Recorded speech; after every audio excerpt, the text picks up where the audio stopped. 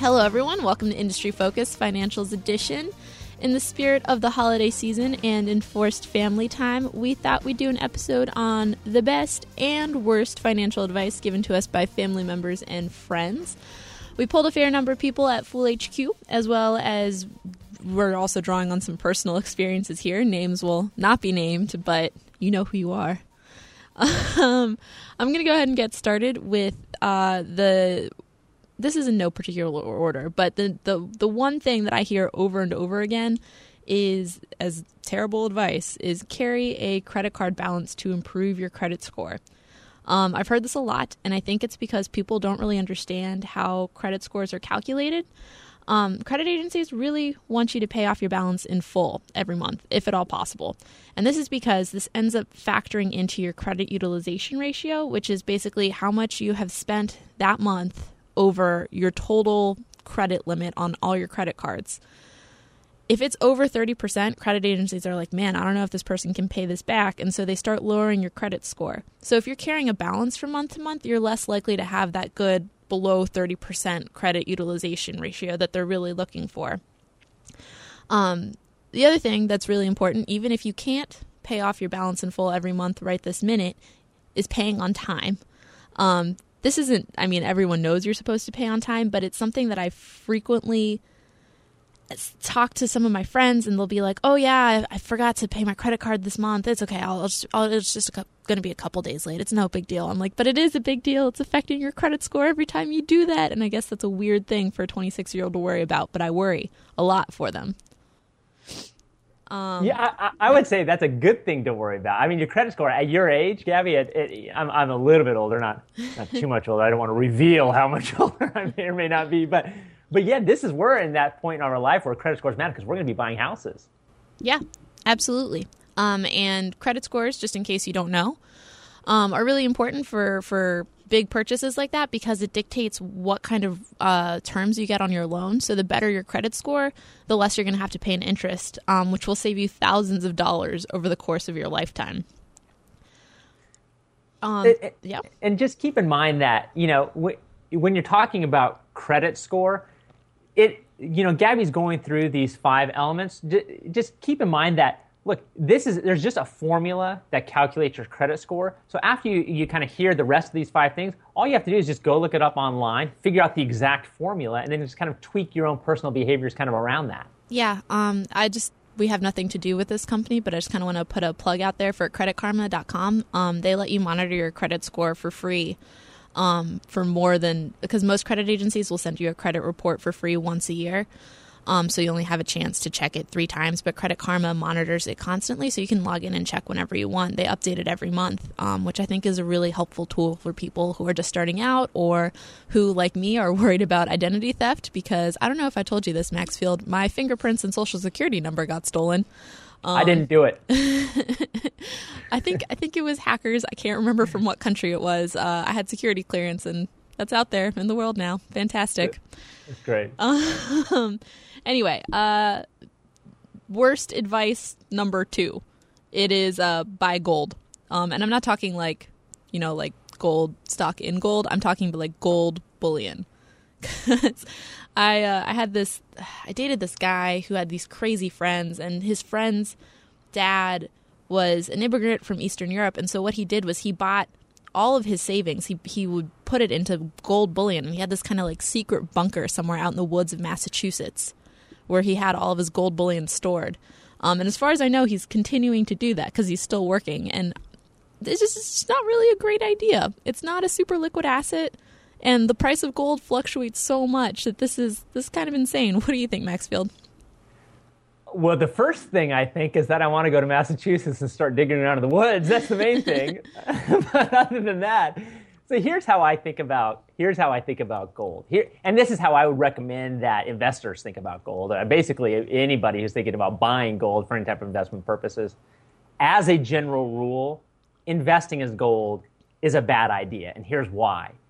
When you invest, your biggest ally is compound returns, because that grows the size of your returns without you doing anything on an annual basis. And pretty soon, your small returns, 1 or 2% a year, turn into 50%, 60% a year on your original basis.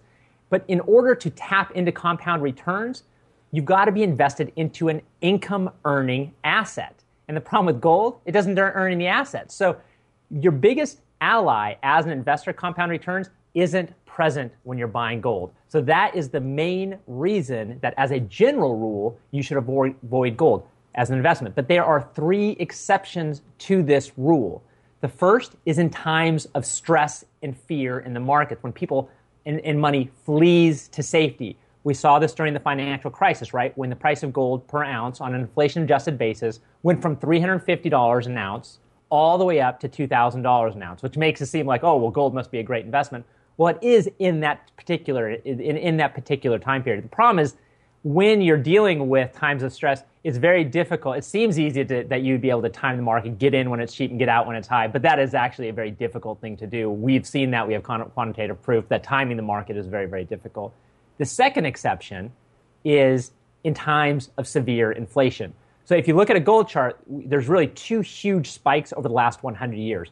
The first spike was the one I just talked about in the financial crisis. And then if you go back, there's another spike in the late 70s and early 80s when we had double-digit inflation. Gold is good because it can store value in times like that. But right now, anybody who's thinking about inflation being a concern right now, I would urge you to moderate that belief, because we really have no evidence that inflation is anywhere even remotely an issue that the United States is going to be facing anytime soon. So that's something you should probably put to the side. And then the final one, and this is probably where you're getting to with the point of your story, Gabby, is what I like to call a hedge against anarchy, right? You have some people that believe that society is fragile, and that if society breaks, you're still going to need to buy things, and that when society breaks and you're still going to need to buy things, paper dollars won't work, and therefore gold bullion will be the thing you want to transact with. Well, that's fine and dandy, but what I would recommend is that unless you have just a ton of extra money, you probably shouldn't approach that strategy, use that strategy, because it's not an investment strategy. It's just like sticking toilet paper in your cellar is basically all that is. Yeah, I mean, if we do end up in like a world anarchy situation, I recommend that you loot a pharmacy first, because I'm pretty sure, antibiotics are going to be more valuable than gold at that point. That's great advice. That's the first thing I'm going to do. That's a good point. So point number 3, which is kind of related to point number 2, this was really common, was keep cash. And I'm not saying that this is terrible advice in and of itself. I keep cash. Used to be a bartender, used to keep quite a bit of cash on me at all times. You never know when a business only takes cash. I guess now you do, because you have the internet and you can go online and check. But some people even try to do all their purchases with just cash, because it kind of acts as a psychological curb that says like, okay, well, I'm physically handing over something for this and I'm getting something back, and it makes it a little bit harder for them to just impulse buy, as opposed to with a credit card. Sometimes there's not that feeling that you're really spending anything. You know what I mean? Yeah, and you know what? Oh, you can go on, Gabby. Sorry. No, it's okay. Go for it. And the thing about cash is that cash has a time and a place. It's what our colleague Morgan Housel called, it gives you optionality, right? If you have a ton of cash and the market tanks, you have the dry powder, if you will, to go out and buy cheap stocks. If you don't have cash, you don't have that. But everything in moderation, right? So as a general rule, again, I'm a lawyer, so I think in general rules and exceptions. As a general rule, you're going to want to keep cash, but if you're keeping more than whatever you perceive to be necessary to give you peace of mind in terms of a kind of a safety fund, whether that's 6 months or a year, if you're keeping anything more than that, you're losing value, because even though inflation isn't an issue right now, it is still increasing at 0.5% a year or 1% a year. So you're still losing value simply by keeping it in cash. I just want to interject here, and I think that you're misunderstanding me. I mean, yes, you're correct 100% what you just said, but I'm talking about physical stockpiles of cash that you stash underneath your mattress. This is very common Floyd Merriweather. advice. Yes, from like grandmas especially, to take your cash and just stash it somewhere in your house. So instead of having a savings account, you just have all of that in cash somewhere. So there's a few problems with this, right? So like, one, if you have a lot of money, I mean, where are you going to put it all? 2, even if it's in a money market account, even though money market accounts aren't making a ton of money, that money could be making some interest in the bank, even if it's not a lot. And 3, this is the same issue that you have with gold bullion, which is, what if someone breaks into your house and steals all your cash? Or what if your house burns down? Like, your cash is just gone. All of your savings. That, can you imagine? That would be horrible. It's awful. It reminds me of, I'm laughing, but it's so bad. It would be so horrible. Yes, I would say that there is definitely an added element of actually keeping it in paper. Mm-hmm. Mm-hmm. This tends to be one that you hear from kind of older relatives who maybe lived through the Depression and the bank runs and things like that. But it's not an uncommon sentiment, is what I gathered from asking people in the office. So let's kind of flip over to good advice that we've gotten.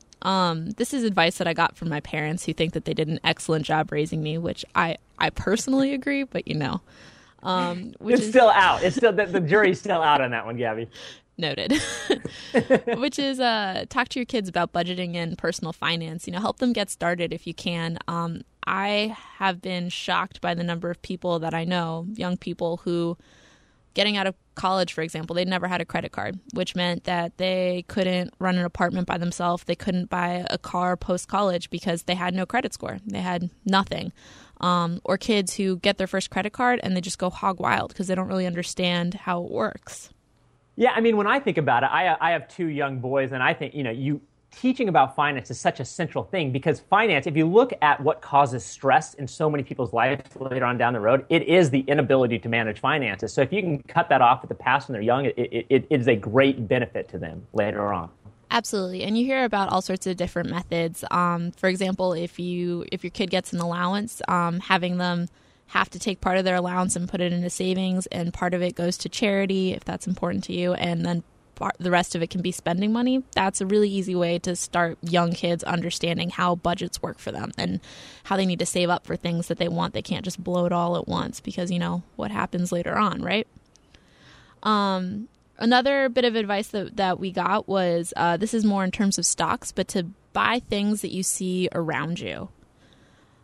So the story that I got was a friend of mine who's was really active in the lacrosse scene growing up, and he would go to tournaments, and all the kids would have Under Armour. And this is back before Under Armour was big, but his parents were like, oh, maybe we should buy stock in this thing. It seems like a lot of the kids are wearing it.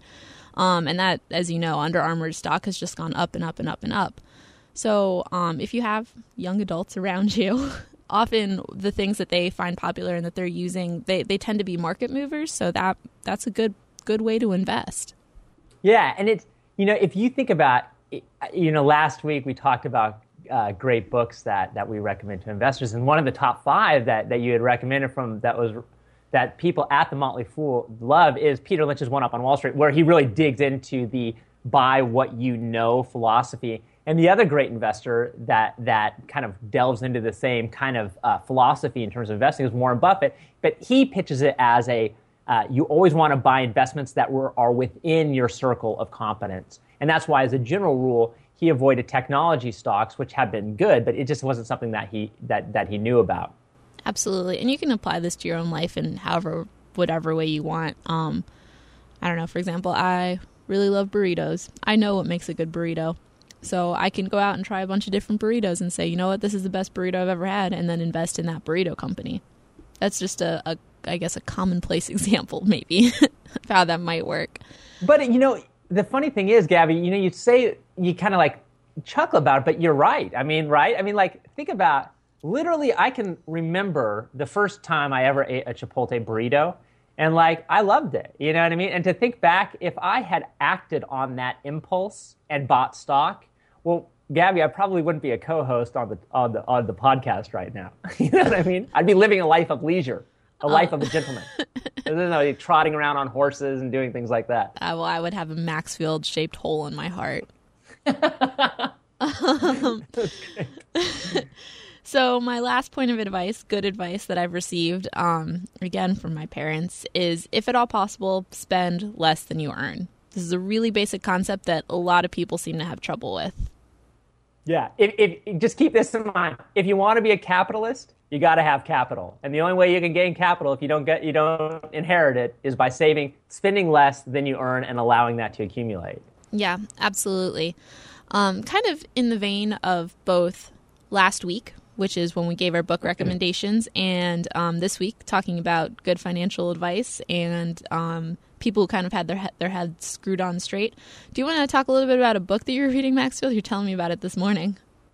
So the book I want to talk about it's a biography of a man named Stephen Girard. So Stephen Girard was the richest American from roughly the year 1800 until the year 1831 when he died. And what's so remarkable about Stephen Girard is that not only did he beat all of the odds to become the richest man in America, but he also acted in an extremely, not only patriotic, but very, very kind way despite his incredible wealth. And so let me just give you a couple of examples. When he was born in France, and he had a defective right eye that contemporaries described as grotesque. Okay, so now just keep this in mind. Keep in mind the odds that this man is fighting against to then eventually become the richest man in the United States. So he goes on, he becomes a ship captain. He's in France. He's trading with the West Indies, which are French. Some of them are French colonies.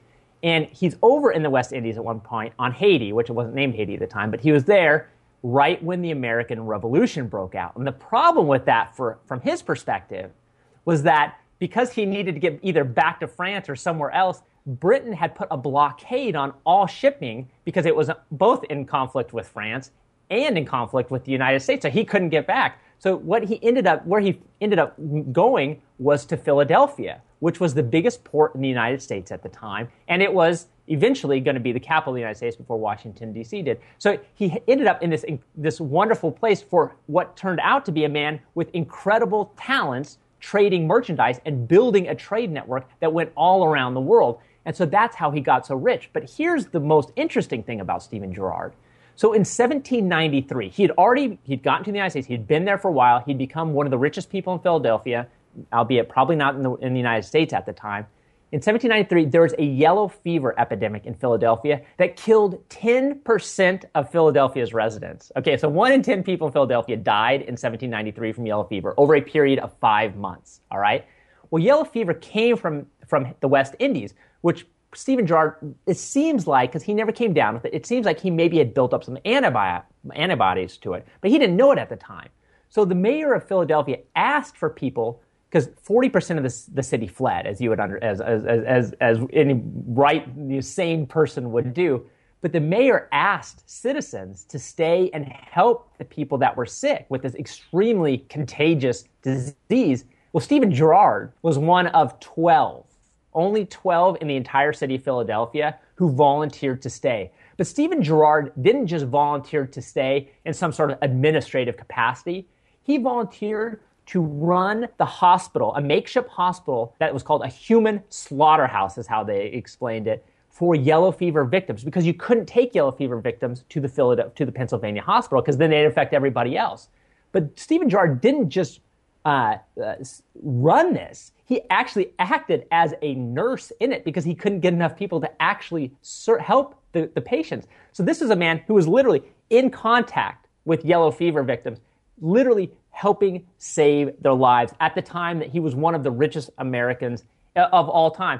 And so later on in his life, he just did all these incredible things. He helped bail out the United States in the midst of the War of 1812, which had we lost, we probably would have lost our independence again to Great Britain. So he's just done all these incredible things. And then at the end of his life, and he really set the tone for what we're seeing now today with your Mark Zuckerbergs, your Warren Buffetts, your Bill Gates that are donating the vast majority of their wealth to charities. He gave 98% of his wealth to charity. But here's what he did, and this is really kind of his crowning achievement, if you will, in all of history. He put the money in trust and then designated people in the city of Philadelphia, positions in Philadelphia, who would then be the trustees of this trust. And this trust was created for the purpose of creating and endowing forevermore for a school for low-income orphans, okay, from all over the United States.